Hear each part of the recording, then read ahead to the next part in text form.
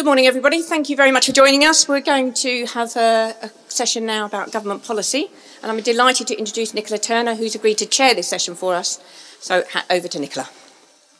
Thank you, Bridget. My name is Nicola Turner. I'm the head of sector practice at the Office for Students. And as soon as I tell people what my job title is, most people say, head of what? So what my role is to identify the most effective practice in the higher education sector across access and participation, across equalities, diversity and inclusion, skills and employability, and also the industrial strategy. And I'm delighted to bring you a panel today which reflects all of those topics.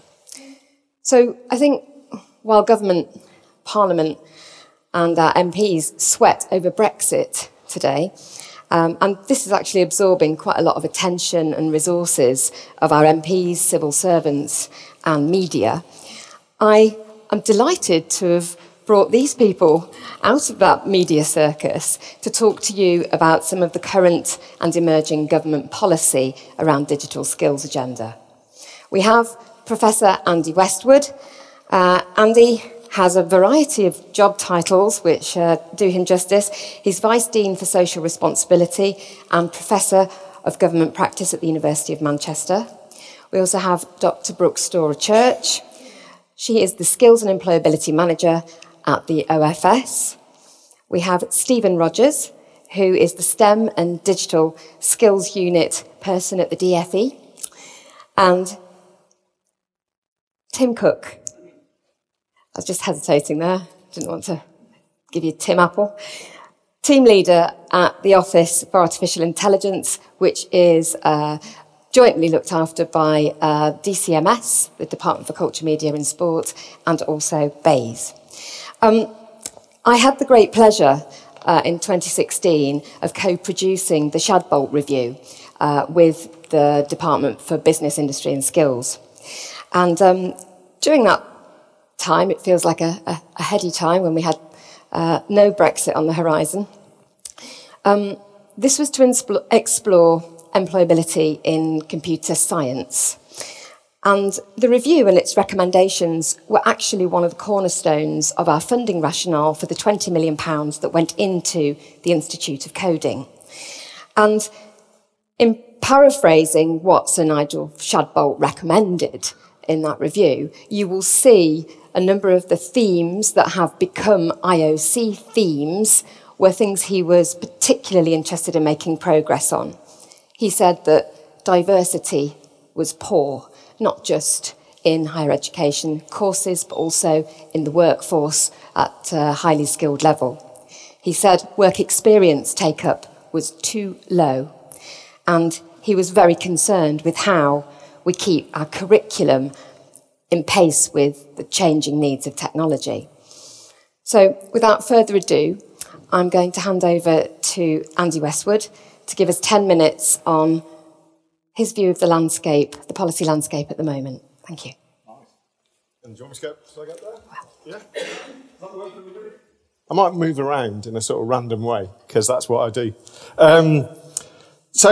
Well, thank you. Thank you for kind of inviting me to come and talk. I've, as you heard from the introduction, I've just literally come from kind of 200 yards away, which is one of the reasons I'm so wet. But I'm used to it working in Manchester. But let me start with a kind of a kind of confession, really.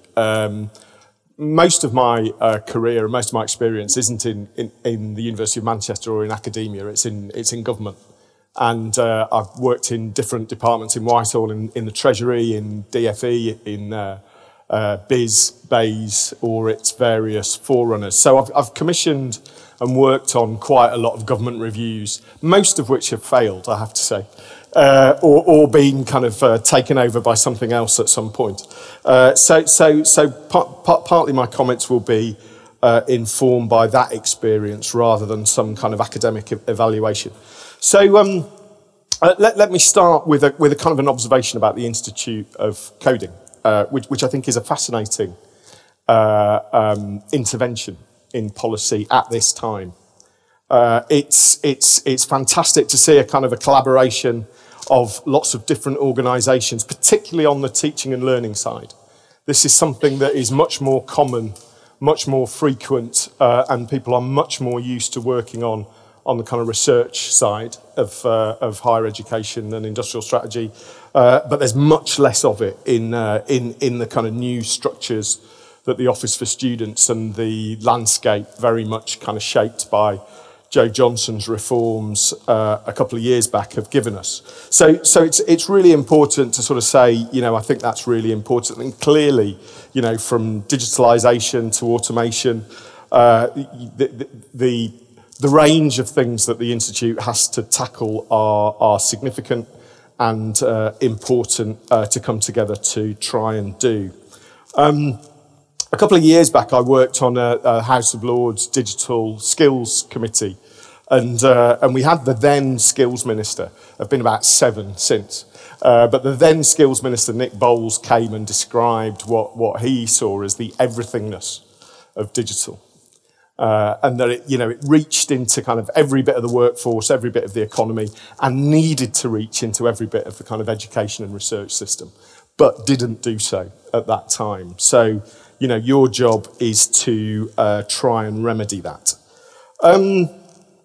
There's a but to all of this, which is that it's going to be very hard to achieve that, not just in the face of the kind of massive policy churn that we sit in, and the massive kind of economic and technological churn that we sit in.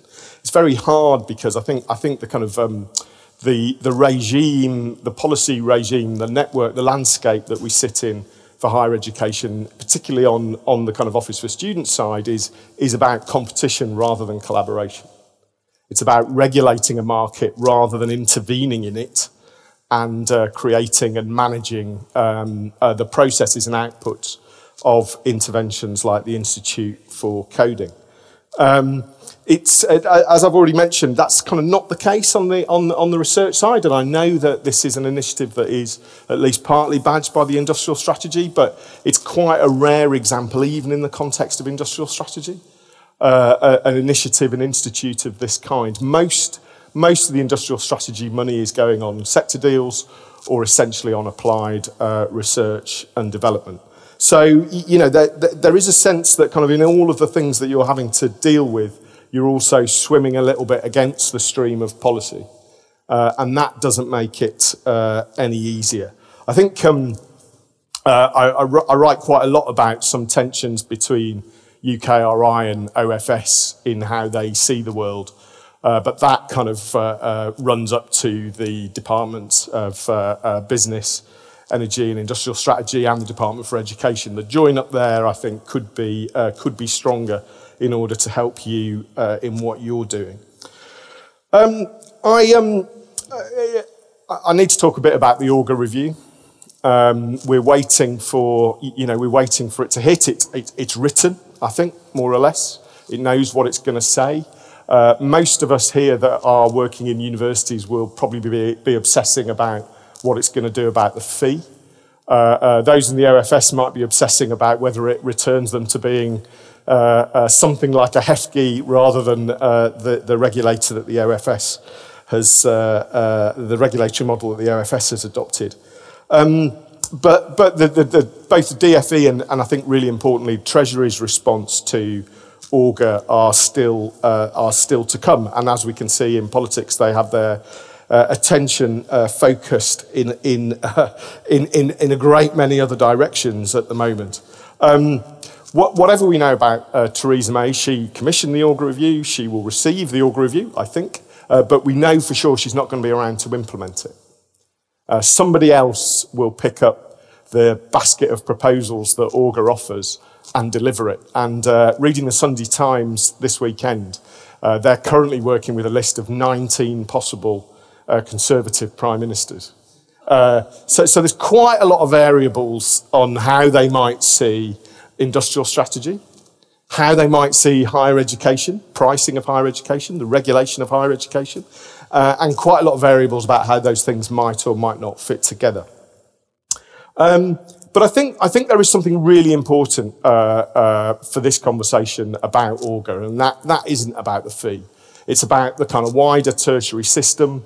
It's about kind of creating a system that hasn't really existed for many years, arguably never, and a kind of an attention on what you might call the upper technical space, that level 4, level 5, including apprenticeships that Nicola knows a lot about, work-based learning as part of a system that's essentially been dominated by the full-time higher education honours degree sort of experience. So, you know, I'm guessing that kind of most of us here know that we're not going to solve all of the issues we need in the digital world with full-time honours degrees.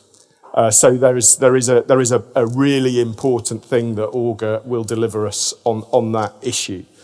And I think kind of whether or when Auga delivers and whoever has to implement it and whatever kind of comes from all of that, there is a reset, I think, coming between the kind of very academic in both research and teaching and learning terms to a much more kind of applied technical focus. It's often said that in England and the UK, but mainly England, that we're a real obvious outlier in the EU, in the OECD, by having a system that is so kind of dominated by the academic 3-year, but also the kind of academic research culture, when actually most other systems that are more productive than us in economic terms have a much more varied kind of tertiary approach. So whether Auga does it, whether May does it, whether Johnson does it, whether Raab does it, and I could go on, there is, I think, a reset of both our higher education system in terms of what we teach and who teaches it, as well as a research system and how we shift much more to an applied focus, which I'm sure Tim will tell us the industrial strategy is absolutely there to do and has some serious resource to back it. So I think one thing I'll be looking out for over the next few years is not just how all of that lands, but how at a very kind of macro level, industrial strategy really feeds into a much broader tertiary system that we don't currently have. And in this context, we absolutely need to have. So I should stop there and allow others to give their opinion. All right? Brooke Storer Church. Coming with accoutrements. There we are. Sorry, everybody, I'm going to bring this water over because I've got a bit of a cold, so apologies in advance. I'm usually much more excitable when I give presentations. I'll be a bit subdued. Thanks for having me. I think it's been really interesting to be here yesterday and to hear everybody's thoughts and ideas and activities that they're already engaging in through the IOC. As Nicola mentioned, we did kind of see and witness the birth of the Institute through a lot of hard work with Bath and its partner organizations, and that continues to grow, and it's really fun to see all of your efforts being put into that and the outcomes, hopefully, that we'll continue to see. I thought it would be helpful, probably and most valuable for me to come and just give that kind of overview of where we are at the moment with government policies on productivity and social mobility, what particular initiatives are being instituted by the government to address the digital skills gap specifically, and then how that all fits into OFS's evolving priorities and the strategic priorities that we've published in our first year of operation. So starting then in 2015 with the productivity plan, the current government industrial strategy and initiatives stemming from both of those, we see very clearly that the government has a set of priorities around improving productivity and social mobility more broadly. The major challenge for productivity identified currently is the supply of the right skills in the right places. I think we've seen and heard from a number of speakers that have discuss that issue specifically. This issue, from our view, traverses schools and further education and higher education and the workplace, so it's not for one area to solve, but requires deeper partnerships and a bit of the out-of-the-box thinking. I certainly listened to a talk yesterday about how to match software developers with demand for software developers, and that raised a number of the issues that we are familiar with, but again, no real simple solution here. One then issue around this is around subject-specific skills. So how do we get more graduates with STEM skills specifically to address what we know are protracted skills vacancies. Another issue we know that exists is how graduates and those undertaking other higher education programs are developing soft skills like communication and team working and problem solving. And one that I think is particularly important is resilience. And I think Sue Black's talk yesterday really spoke to the need to kind of pick yourself up and keep going and keep going and keep going. I think that probably resonates with a lot of people. But it isn't also about, or it isn't just about developing those right skills in the right places. It's also an issue of geography. So we know that demand for some skills are concentrated in a place where people aren't really coming out with those skills. And we also know at the same time that a large proportion of graduates will seek to remain in their local areas, even though there might not be jobs for their particular subject area that they've chosen to study.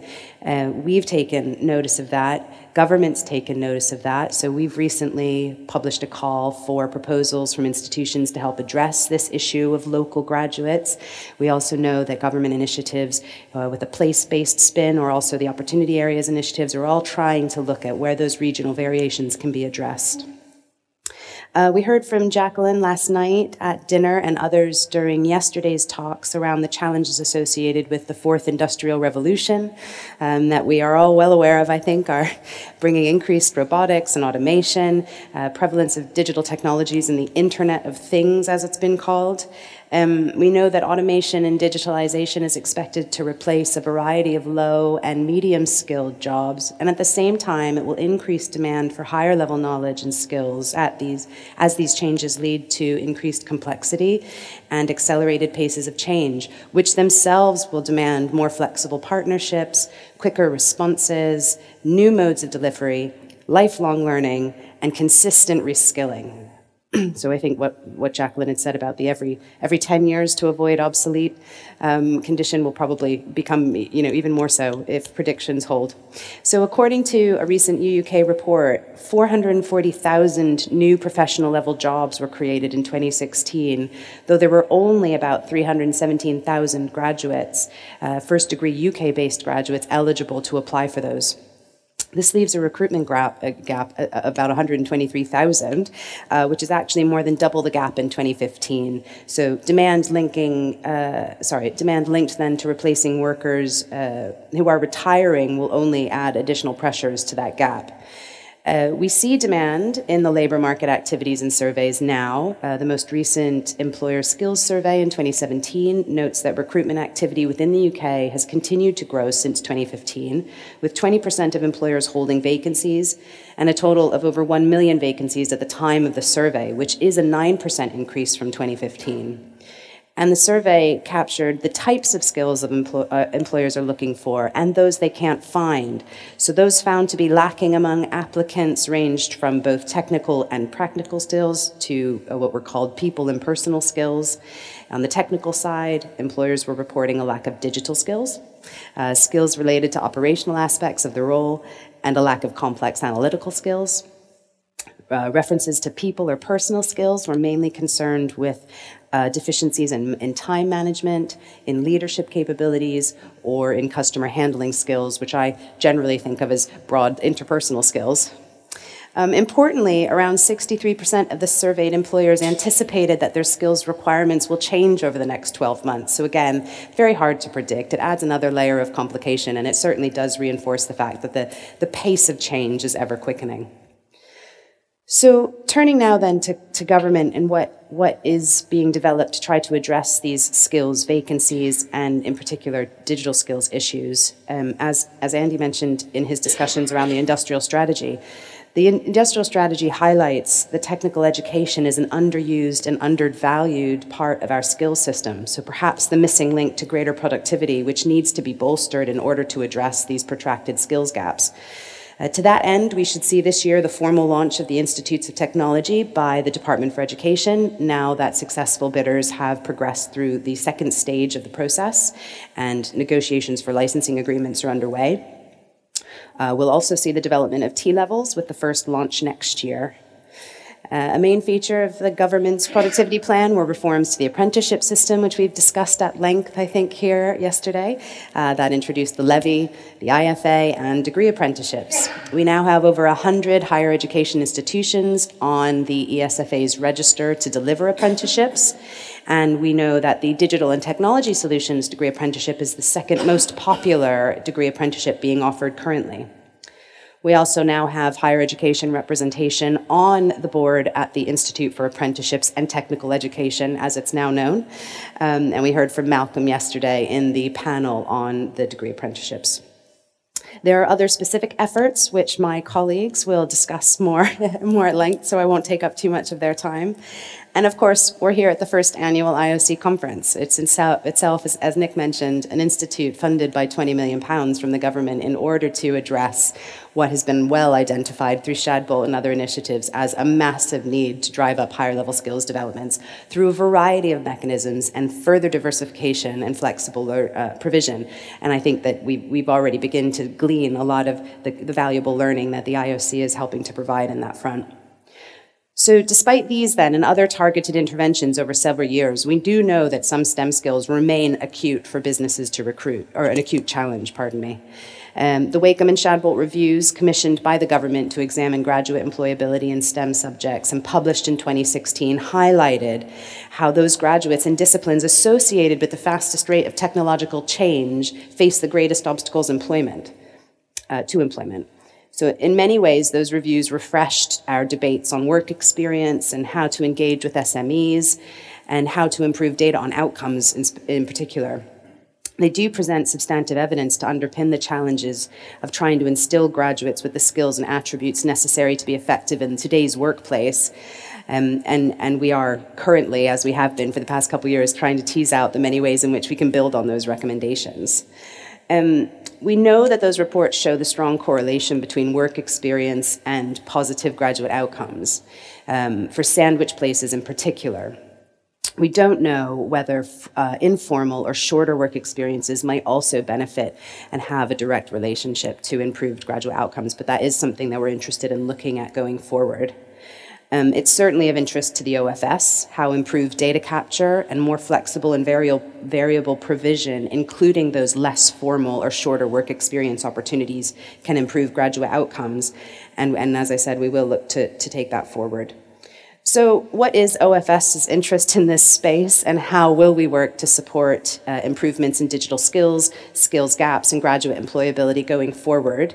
Issues like graduate employability align closely with OFS's ambitions and strategic objectives. In terms of access and participation, our ambition is that the future generations should have equal opportunities to access and succeed in higher education and to achieve successful and rewarding careers. We have set 4 strategic objectives, and the third of which is that we aim to ensure that all students from all backgrounds are able to progress into employment, further study, and fulfilling lives, and that their qualifications hold their value over time. So not short of ambition there in that one. To meet our ambition, we have set out a few fairly ambitious targets for the sector, which most universities are familiar with, but those are only what I view as the first 4. So I like to think of this list as not exhaustive, and would like to see it broaden out to incorporate issues like employment outcomes once we start to see shifting dials on attainment. We know from the Shadbolt review that there are disparities in employment outcomes across computer science programs in particular. Initiatives like the Institute of Coding will go some way to address those through its explicit focus on widening participation, which is reflected in its governance by the Diversity and Inclusion Advisory Board, and the sensitivity of its partner organizations to issues related to improving access into and success in digital professions. We also see this in the launch of boot camps and other efforts to ensure graduates are best prepared for their steps into employment. We also know that improvements must reflect the diversity of learners and colleagues within the digital industries and those professions that are digitizing.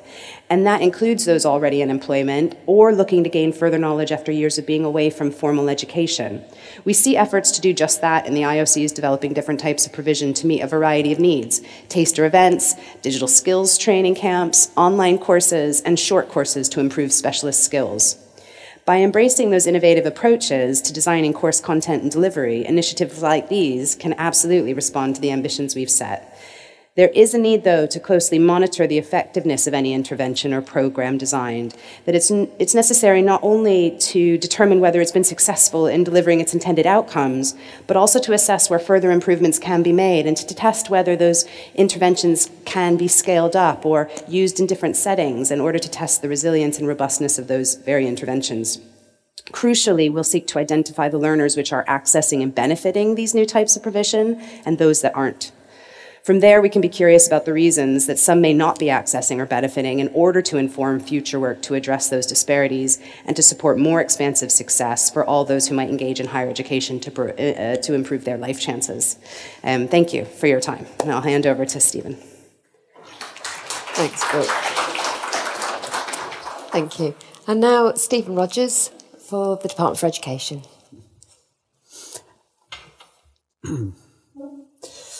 Right.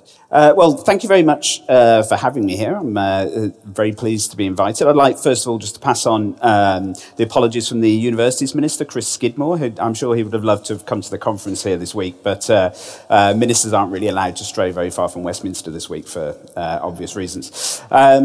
So I'd like to talk about three things today, which I think will sort of reiterate some of the points that have already been made. So I'd like to talk generally about digital skills and the importance of digital skills to government and obviously the wider country. I'd like to talk then a bit more detail about the work that the Department for Education is doing throughout the educational pipeline really to support the development of digital skills. And then talk about sort of computer science and university education in particular, more specifically. And then I've got some questions for you, because I certainly don't have all the answers, and I'm currently engaged in a process of trying to find out as much as I can from the sector about various issues. So, to start with then, the digital sector, I think as has already been stated probably many times throughout the conference really, is crucial to the UK economy. So just a few statistics to bring that home really. The DCMS estimates say that the digital sector contributes more than £130 billion to the UK economy, which accounts for 7% of UK GVA. And that contribution has grown by a third since 2010.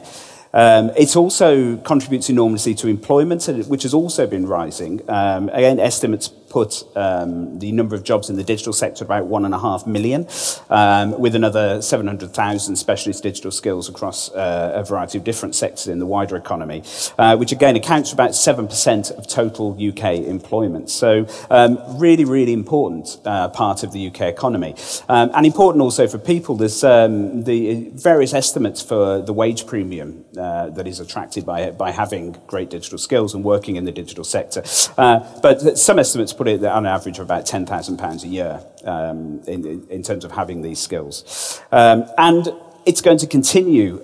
Skills forecasting and growth forecasting in particular are notoriously difficult to get right, but there is a general agreement that the digital sector will continue to grow and grow at a much faster rate than the wider economy. Some estimates put it as fast as twice the wider economy, which could see a 12 or 13% sort of growth rate by 2025. And actually, we compare quite favourably on quite a lot of metrics internationally as well. So the European Digital Economy and Society Index puts us at number 4 for basic skills and usage and advanced skills and development across the whole of Europe. I mean, if you're interested, the three who beat us are Finland, Netherlands, and Sweden. So it is good news. So digital skills are a really important part of our economy, and they're doing really well, and that's clearly supported by a really strong skills base. But in a way, we're a victim of our own success because, as has already been pointed out, there are sort of wide skill shortages in the economy. The Employer Skills Survey did point out that digital skills were one of the widest areas that contributes to skill shortages, with anything up to a third of all shortages having something to do with digital skills. And as we know, skill shortages hamper productivity, they slow growth, and they deprive people of really valuable opportunities. And of particular importance, of course, in the digital sector is the gender imbalance. Various estimates for the percentage of women in the workforce range from about 17 to 19%, but it's certainly much lower than a lot of our competitors, and much lower than it should be, where we should really be aiming for a 50-50 split, as happens in other countries. So, in acknowledgement then of the importance of digital skills, they're woven into a whole range of initiatives from the Department for Education in particular. So starting at school, we've introduced computing as a national curriculum subject at all key stages. Something that's world leading is now being copied by a lot of other countries around the world. So all the way from primary through secondary school, computing is part of the statutory national curriculum. And we've also introduced new GCSEs and A-levels to support that growth. Now, one of the issues that's caused, of course, is there's a lack of teachers to actually teach all these new courses. So we've recently announced the formation of the National Centre for Computing Education, whose primary role, amongst others, is to support the training and development of teachers. And they have a very, very ambitious target over 5 years of training enough teachers to put one fully trained teacher in every secondary school in the country. We're also redesigning technical education, a process that's moving on at pace. We've introduced new apprenticeships, data science, creative digital design, network engineering, cybersecurity, and there are many more coming on stream all the time. And then the new digital T-levels are amongst the first to launch in 2020. And again, their development is proceeding well. We've recently announced the awarding organisations that will be delivering those T-levels. So technical education is supported by a new college, one of the first new colleges created for a long time, ADA, the National College for Digital, which is very well established now. It's been running for a few years. They're doing some great stuff, and they will be taking on a national role for technical education in digital skills, and really leading the way for the rest of the sector. At HE, we already heard, obviously, a lot of things that are happening. The Institute of Coding, of course, which is really the flagship initiative for supporting the growth of high-level digital skills, the formation of the OFS, and the introduction of the teaching and outcomes framework, of course, really supporting this idea that university and the HE sector should be much more focused on skills. Then, again, already mentioned, the Institutes of Technology that should be coming, the first Institutes of Technology we hope to launch for the next academic year, so in September this year, and then there will be a lot more coming on stream after that. So very, very exciting initiative, and some really, really good bids coming through for those. The Auger Review, already mentioned by Andy, of course, or to give it its proper title, the Post-18 Education and Funding Review, is proceeding apace. And as Andy pointed out, that really could potentially be a major change in the sector. Now, I don't know what the Auger Review is going to report. I've deliberately not read it, what's out there, but I know that there is still a lot of work going on. So it's not actually finished yet. There's still a lot of work to be done, but it is due to report later this year. Just to remind you, though, of the principles of the Auger Review, the remit in which it was set up. Its aim is to look at the HE sector and ensure that post-18 education is accessible for everyone, provides value for money for both students and taxpayers, incentivises choice and competition, and crucially delivers the skills that we need for the economy. And I think that's where the review will impact on the work that's going on in your universities. For adults, we're introducing a new entitlement for full funding for basic digital skills courses from 2020 to bring them in line with sort of literacy and numeracy courses. And we're also redesigning the qualifications to support that as well, to support those digital skills at the lower levels. And then we're also introducing the National Retraining Scheme, which is a huge, ambitious project to retrain people whose jobs are most likely to be affected by automation or technological change. And that's proceeding very well. It's being developed on a sort of an agile basis, so it's being rolled out slowly, and the sort of private and public betas will be coming out later this year. But in the department, we acknowledge that the formal education system and those sort of big changes are only really one part of the puzzle. And so we're working very closely across Whitehall, probably I think more closely than we've ever done before, in terms of supporting skills across the whole of economy. So one of the things that we've done recently is to form a joint virtual unit with DCMS, and Tim is a proud member of our joint virtual unit. So we work very, very closely across the two departments now on skills. And we're looking to link up on policies, anything new, current policies that are underway, and obviously things that we'll be suggesting for the future. So whereas in DFE, we tend to focus very much on those big structural long-term changes. DCMS sort of complements those efforts with smaller, more agile and more focused interventions really to support regional skills need and the specific needs of industry. So Tim will be talking obviously about the Office for AI and the work they're doing. There's also a plethora of initiatives from DCMS to support cyber skills, particularly high-level cyber skills, and support that industry. There's the Digital Skills Partnership, which acts as a convening body really to bring together all the stakeholders in digital skills, both employers, educationalists, and other interested parties to really provide a sort of focused and coherent approach to developing digital skills. And they're also trialling other sort of initiatives such as the digital boot camps to sort of support reskilling, which have been trialled here in Manchester. So with so much going on, and looking ahead in particular to the comprehensive spending review that should be coming out sometime this year. We're not exactly sure when. We're not exactly sure what scope the spending review will have either. A lot of that, of course, depends on what happens with Brexit. But the spending review will have to come out this year. And so within the departments, across all departments really, we're doing a lot of work to try and identify what more is needed to support the existing initiatives. And so in particular, I'm looking at a piece of work around sort of computer science at university, and that's really where my ask for help comes in.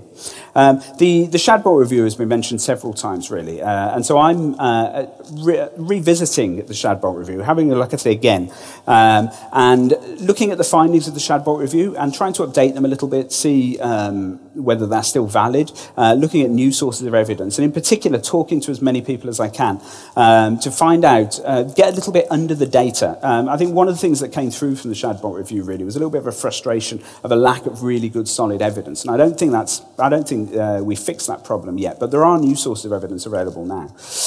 So I've been visiting a lot of universities, I've been talking to a lot of universities, and I'm going to set up some round tables to talk to even more, and dare I say, I've even been talking to some students. Not something that we do in the department quite a lot, but you know, I do like to be radical, take a radical approach to these things. So the questions that I'm specifically looking at and the work that I'm focusing on, it probably won't be another large-scale structural program. It'll be something probably I would expect to support the efforts of the Institute of Coding and other efforts that are going on, and the sort of programs that are being introduced by the OFS as well. But the specific questions I'm looking at, very familiar. I doubt there's anything here that would surprise you. So I'm looking at employability. So is employability in computer science really an issue? So we've seen the oft-stated fact that employment outcomes for computer science graduates are the worst of any sector.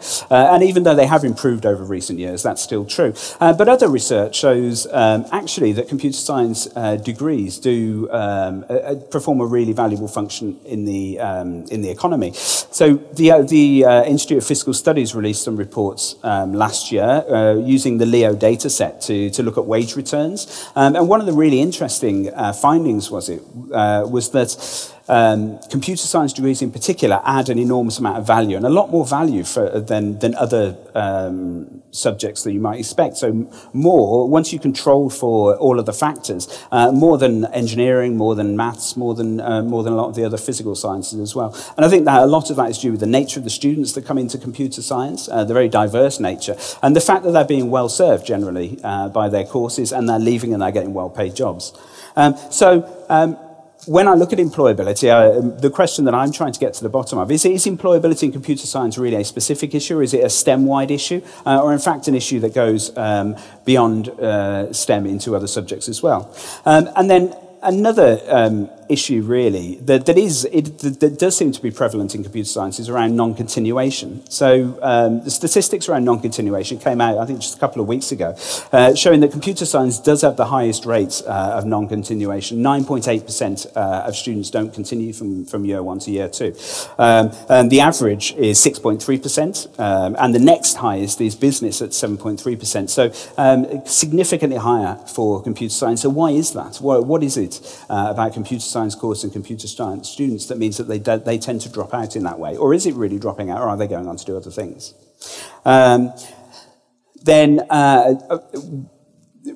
In terms of employability, making sure that university courses are relevant to the needs of industry, relevant to the local needs of students, is of course really crucial as well. So I'm also looking at what universities do to actually make sure that their courses remain relevant, the sort of engagement they have with employers. And then, of course, work experience. I'm looking at the kinds of work experience that work. Again, the sorts of issues that Brooke mentioned. With work experience, we know that sandwich courses work, but we also know that a lot of students simply aren't suited to sandwich courses. So what other kinds of work experience can be effective, and what can we do to actually promote that and support those with students? And then, of course, the widening participation, particularly for women, but other groups as well. And I'm particularly interested in disability and the kind of thing that universities do to support students who are disabled. So, as I say, I don't have all the answers to that. I've been gathering a lot of data.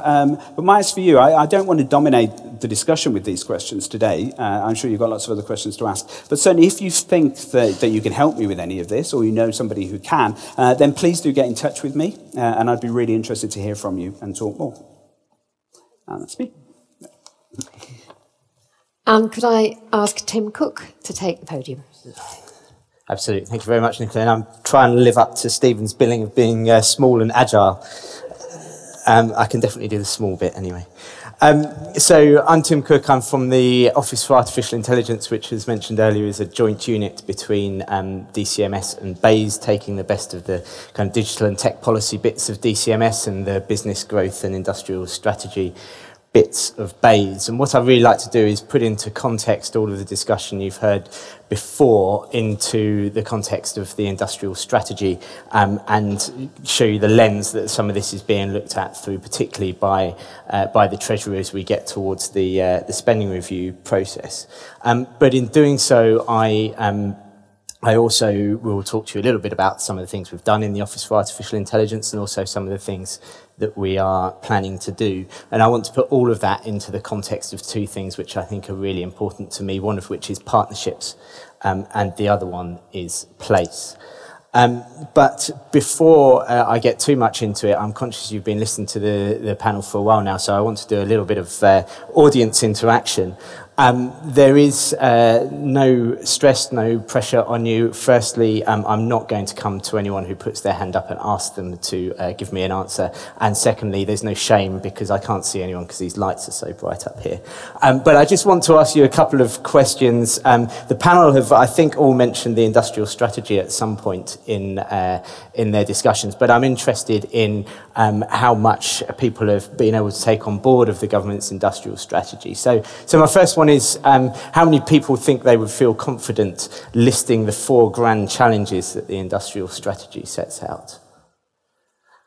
A small number. Okay, so I will go through those 4 then. So the 4 grand challenges that the government's industrial strategy sets out are clean growth, an ageing society, the future of mobility, and of course the one that I'm here to talk about, which is artificial intelligence and data. And I think the thing that really excites me is that artificial intelligence and data, I think, has a really strong role to play in all of the grand challenges. And I think the thing that should excite you all is that there is also a huge role for digital and tech much more broadly in each of those grand challenges. They all have a really, really, really strong kind of digital enabler piece to them all.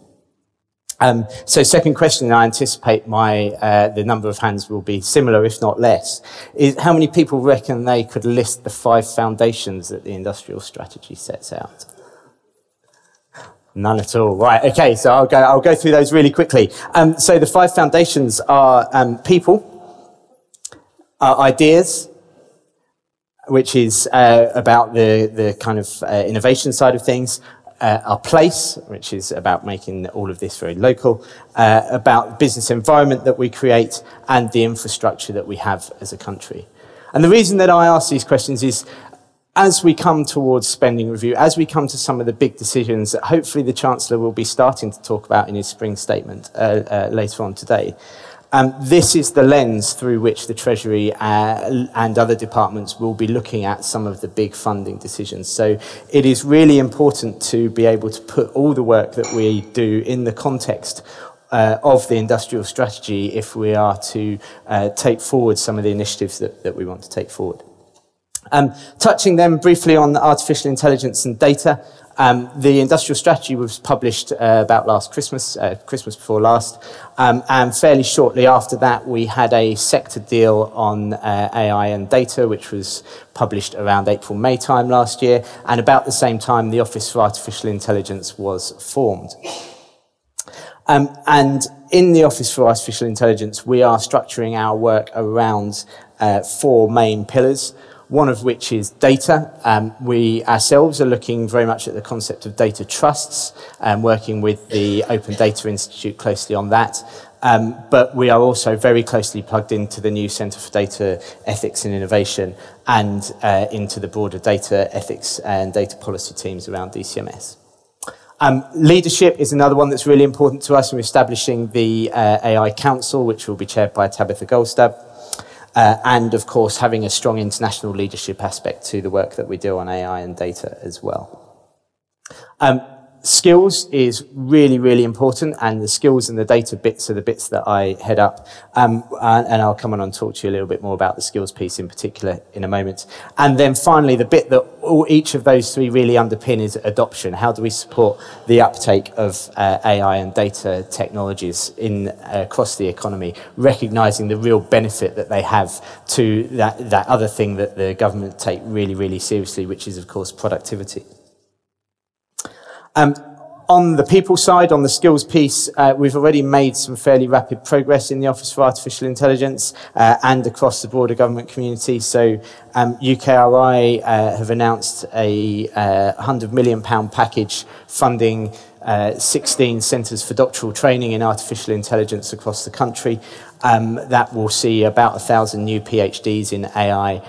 But I think what is really important, coming back to that subject of partnerships, is that there is the industry are matching that funding and supporting some of those centres for doctoral training. So as we talk about making those partnerships, something that the IOC is really, really kind of well placed to help support as well. We also launched a new AI Masters Programme, an industry-funded AI Masters Programme. We talked about the first set of companies that have put their hand in the air and said they're willing to fund. I'm very grateful to Rashid and colleagues at the IOC for the support they've been giving in trying to support some of the brokering between companies who are keen to fund AI masters places and universities who are saying they have places available.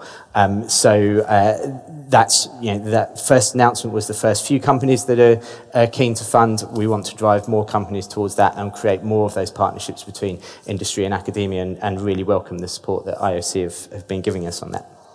And then at the real top level, we recognise the need to attract and retain the top talent in the UK. And so with the Alan Turing Institute, we launched a new fellowship scheme aimed at doing just that. And again, in that, we have the opportunity for a strong industry partnership piece. But there's more to be done. And there's a lot more that we want to do from the Office for AI. We recognise a lot of our initiatives so far have been on creating the really highly skilled people in AI, and that there's more that we could do to look at the skills of the general workforce and indeed of the general public, perhaps in raising their awareness and ability to work with AI systems in the future. crucial and underpinning all of this is the concept of diversity. We had a fantastic panel earlier on, and we're really keen to look at how all of the initiatives that we bring forward have the opportunity to increase the diversity in this workforce.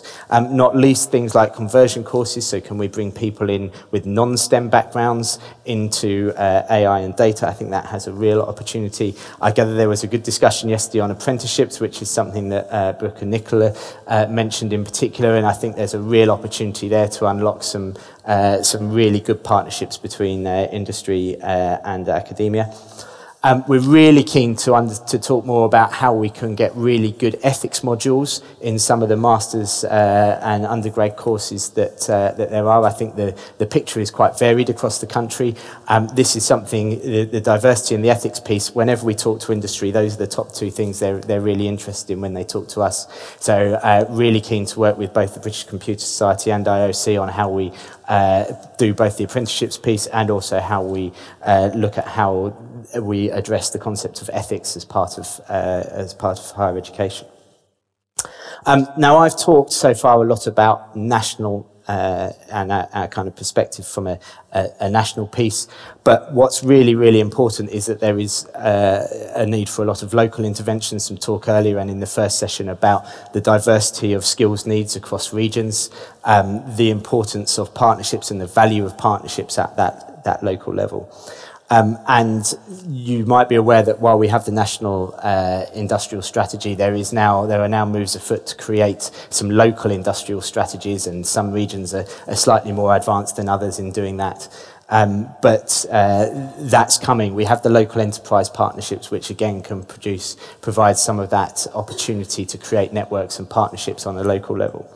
And certainly from my position in the Office for AI, I see real value in those local partnerships in taking forward some of these challenges that we have in the space. So I guess my kind of plea that I would leave you with is to think national, think about how what you're doing fits into the country's industrial strategy and how it can be supporting driving that forward, but also act local. Engage with your local industrial strategies, the development of those. Many of them are running consultations. Engage with your local enterprise partnerships and create the partnerships that will help develop the skills that colleagues on the panel have talked about for the future that we need to take the economy towards. Thank you.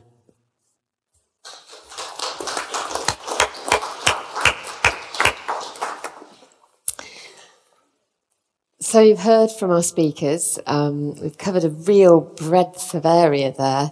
I wonder if we have any questions that have occurred to you as you've been going along. Do we have any takers? Have we stunned you into silence? Here at the front.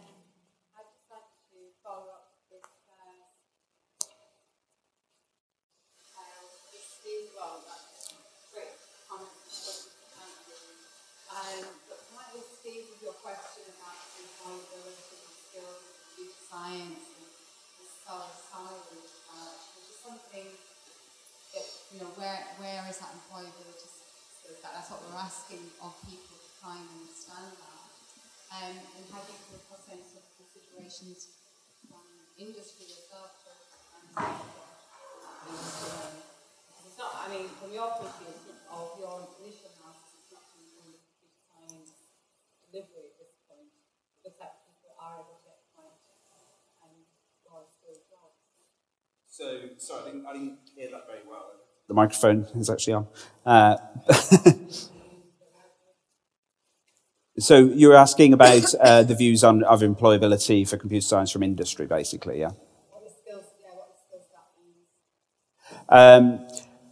Well, I've been talking to a lot of industry, and so some of the things that they're saying to us are, first of all, that skills gaps are being filled from other courses. And one of the findings that came through from Shadbot really was that some employers actually preferred to employ people from other courses rather than computer science. Now, that I must admit, I haven't been hearing that. What I've been hearing is that there aren't enough computer science graduates out there, and so they are looking much further afield. But one of the key things that they've been saying to us, actually, particularly sort of big companies, is around the fact that it's the technical skills aren't the most important thing for them at all. And a lot of that is to do with recruitment practices. There's lots of people who can come up and say, I've got technical skills, I've done a university degree, I've got these technical skills. But they are trying to select the very best, and they do that through an interview process and various other selection processes. And often computer science graduates aren't performing very well in those kinds of sort of forums. And so even though they are potentially wonderful employees for these companies. The companies can't be sure that they are actually going to have those softer employability, the people skills, those abilities to actually be part of the team, to actually fit in. And that's something I've been hearing quite a lot about, that they want people who are going to fit in, who are going to be part of their company, who are going to be comfortable there. Because one of the big issues for employers is the fact that they have to invest a huge amount of money to train people when they first employ them, particularly graduates. And then graduates will tend to leave after 2 or 3 years. So they are really trying to identify those people that are going to become part of the company and are going to stick around for a long time. And interesting, there is interesting data around degree apprenticeships. It seems that with any problem we come across in digital skills, degree apprenticeship seems to be the answer. That there's people who are going into companies, I mean, the degree apprenticeship is fairly new, so there isn't an enormous amount of data, but there is evidence to suggest they're sticking around a lot longer. That the actual process, the apprenticeship process, getting people into jobs is actually somehow making them more of a corporate being, I suppose, and actually staying within those companies. But that doesn't help very much with small businesses. So small businesses, they are much more interested, obviously, in getting fully formed people. They don't have the time and the resource to invest in them in the way that big companies do. But conversely, they can't afford them because small businesses tend to not be able to pay, particularly the going rate that the bigger companies can. So they're grappling with that problem at the moment. And certainly there are lots of organisations who are supporting them in that. We've been doing quite a lot of work with Tech Partnership around their degrees and the employer engagement they do. And I've also been talking to a lot of sort of careers organisations at universities, and there's some really, really fantastic work going on out there to help address these employment gaps. And the sorts of ways that increasingly universities are embedding careers education into courses. And really, I hate to use the word forcing, but perhaps strongly encouraging their students to actually engage with this all the way through university in first and second year, not just leaving it right to the end of the course. And developing both the employability skills, but also the careers education skills, the abilities to actually get those top jobs when they leave. So thank you. I mean, so the SMEs are, it is more challenging, and we found that in the engagement, a number of different levels of problems, and the training issue that they face is quite complex. But it's interesting to say, getting the students to engage with that career pathway all the way through their journey, to understand what that career means. But in itself, it's quite diverse, so that's very interesting. Yeah, it is. And to open the minds of the students really to sort of look at smaller businesses and perhaps less traditional businesses they weren't aware of, and actually consider them for jobs, because obviously they can have fantastic careers. Not everybody can work at Apple.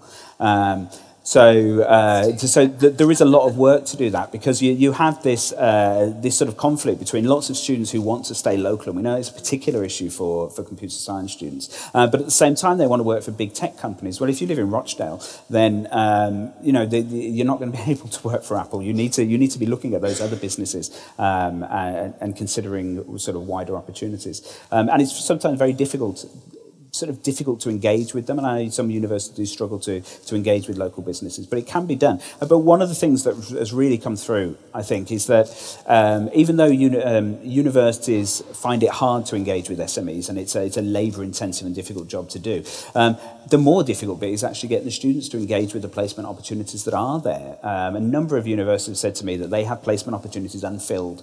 Every year they have placement opportunities unfilled that they've sweated blood to actually get. And they aren't able to match them to students.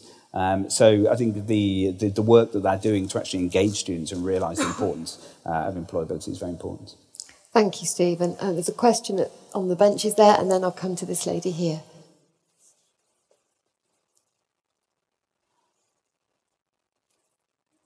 Thank you. Neil Milliken, I work with the Diversity Board. I'm very interested to hear your comments about remote students, not them being able to work for tech companies. I work for a large tech company, and we do a lot of remote work. So actually, there shouldn't be that impediment. We shouldn't be thinking about how we used to work as a barrier to how we are going to work in the future. Absolutely. And I also want to contest the idea that the interview processes and team fit should be a reason for not employing people that don't necessarily have the immediate soft skills, because actually, again, we want to challenge the comfort levels that people have, because actually diversity does create tension. And when we select for homogeneity, we actually create weaker teams, weaker results, worse products, worse results, everything else. So we need to find different ways, other than the interview process, to evaluate how we employ people. Yeah. So I think it's up to us to actually put pressure on our partners in business to actually look at how they're qualifying their candidates so that we can get the people with the right skills into the jobs, rather than the people that turn up looking good at interview. I mean, I would agree with that. I mean, the remote working point is really, really interesting, actually, because it's not only about when we talk about preparing students for the world of work, are we actually just preparing them for a traditional office-based work, rather than increasingly the way that work will be in the future, which will be much more remote, much more sort of flexible and moving around. But also that raises all sorts of opportunities for alternatives to the traditional sandwich course as well, because if students will be tending to work more remotely when they leave, why can't they also do remote placements, which can help alleviate a lot of the issues that students have with actually engaging with placements? Absolutely, and I think that whilst you do need some social contact, that remote working is viable. We've got 6,000 people working remotely in the UK. Yeah, absolutely. And on the recruitment, it's difficult. I think companies have struggled for hundreds of years, really, in terms of identifying the best way to recruit people, and they've come up with all sorts of different methods of doing it. I remember back when I was younger, graphology was very big, wasn't it? Everyone analysing handwriting and things. It turned out to be complete nonsense. So they're always looking for this way of actually getting to the real person and recruit them. And I think, again, the apprenticeship model is one that works really well there. And that's why they're so popular with so many companies, because then you're taking people in and you're really finding out what they're like and seeing whether they're a good fit for your company. And you have a really good idea at the end then whether they are. Can I suggest people go and have a look at what High Speed 2 are doing? Because they're actually, so not in terms of failing to build a railway, but in terms of employment. Because they've started not interviewing people, but actually testing people on the skills that they need to do the specific role that they're going to employ them on. Okay. And in doing that, they've actually now changed their entire balance of the people that are recruiting. And 50% of the people that are recruiting now report as self-identifying as having a disability. So they are able to recruit much, much more inclusively by changing the traditional interview process. Mm.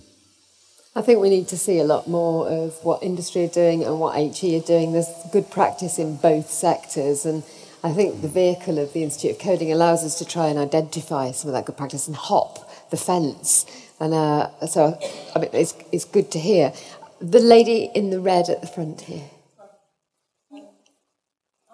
Actually, we've got, so you were talking about SMEs being an issue, getting students into SMEs. At Cardiff University, we've got the reverse problem. So we've got very, very good engagement with SMEs. Okay. I mean, we've got a very good SME culture in Cardiff anyway. But the reason we've got such good engagement is because companies and students meet face-to-face. Mm-hmm. So we're the facilitators for that, and we run a series of networking events throughout the year. But our students are reluctant to apply for the big companies because of their assessment, their recruitment process. Uh-huh, yeah. So it completely eliminates a lot of our students who are ASD. Mm. So they consider themselves to be on the spectrum, and they can't cope in those environments, but they're very good employees. Yeah. I wonder whether, Tim, you'd have any thoughts on that. Do you have any thoughts on neurodiversity or on... I have a lot of thoughts on the importance of it. I sense I would probably be speaking to a converted audience. How to do it, I think, is the big challenge, and I think taking some of these examples, like the HS2 one, like the examples you're talking about, and using them as case studies, showing that it is possible. I think part of the challenge, I guess, is that businesses look at the problem. They perhaps know that there's a problem, but they don't have those shining lights of examples of how to actually go about solving it. Taking the example of the handwriting test, people will look at all sorts of different ways of doing it, but actually, unless we can put examples like HS2 or others, if we think they are the right ones, up on a pedestal and say, here's some evidence that this particular technique actually works. But on the question of how important it is from an AI perspective, deeply, deeply important. And I always say from an AI perspective, and I'm sure wider in tech as well, this isn't just about doing diversity because it's the right thing to do. There's also the angle that you get better products, you get products that work for everybody in society if you have a diverse workforce involved in those products. And I think that there's a doubly strong argument why we need to do it. Thank you. Could I ask a question if there aren't any immediate ones? I wondered whether Brooke or Andy had anything to say on, we've talked a bit about the skills gap and about the need for perhaps to bring in people who are existing workers who perhaps didn't go to HE the first time round or might be retraining. I wonder if either of you had any comments on lifelong learning or different formats or how we might approach this issue. Go ahead. Shall I start? Sure. Well, just approaching it would be good. Our lifelong learning is in a bit of a crisis. If you look at the kind of the way our demographics play out, most of the kind of 2030 workforce is beyond university age. Certainly, most of it is beyond 18. You talked a lot about place. I think, by the way, it's still tremendously underdone in policy. It's underdone in the industrial strategy, but it's really underdone in skills and HE. But the lifelong learning, adult learning thing is a real problem for us. 60% fall in part-time students since 2010 in HE. Similar falls in FE. So both our kind of FE and HE systems have become much more homogenised around the young full-time student, and in the face of kind of the extent of change in the workplace, that's a real problem. I think it's a problem going into the spending review, which has come up a couple of times. One thing, Philip Hammond is going to stand up and deliver the spring statement in about 10 minutes. I bet you he doesn't mention industrial strategy because Treasury hate the term industrial strategy. But that's just something to watch out for. But at the moment, DFE will be going into that spending review asking for more money for schools, more money for FE, and more money for HE in the form of kind of extra teaching grant for that flows out of Augur after a fee cut. It might ask for more money for adult education. But even if it does, it's going to fall quite a long way down that list of priorities. So there's no kind of obvious sense that we're going to solve this problem anytime soon, but we absolutely need to. Somebody mentioned something about conversion courses, and I wondered whether, Brooke, I know we've done a pilot conversion course. Is there anything you could tell people about what we learned from that? They're very popular with mature learners. The conversion course pilot that we run, which we will be able to publish the evaluation for very shortly, we extended the evaluation because we found that actually the programs took a lot longer to develop. They also took a lot longer and a lot more energy was needed to recruit. And a lot of that was because of the utility to which they were being put. So these courses are inherently designed to help somebody who's studied a different subject, a non-engineering subject, and then it was expanded to data science and computer science as well, and to shift directions really in order to gain employment in one of those sectors. It was attractive to young students, but it was overwhelmingly attractive to those who are already in work looking to shift gears. And you will find that through the evaluation. So Birkbeck actually is one of the institutions that we funded through this, and their results of the conversion course is absolutely stellar. So this has been a big win for them, whereas other institutions put in just as much effort but just didn't see the same sorts of outcomes. And partly we wonder and are exploring, what is the relationship between the targeted audiences. I would say I agree with everything that Andy said about this broadly, and I think one thing that Nicola and I and those who are working to her in this new OFS machine have come to see is that so much of our effort and attention on widening access and improving participation is in some way or another implicitly and explicitly defined by young graduates. And we see that in the Fire It Up campaign. We had a discussion with DFE a few moons ago to say, all the images that you've shown us, brilliant campaign, so much effort put into this campaign, but of the first few sequences of photos that we saw, we were like young, young, young, young. Although interestingly, the theme song is from Busta Rhymes and goes right back to my childhood. So I'm thinking, actually, your demographic choice for music might be going a little bit older. But the images are all really young, and I think that in itself, it's a small point, but it's a big point. And it goes back to a lot of what others have been talking about around role models and around seeing whether it's for you.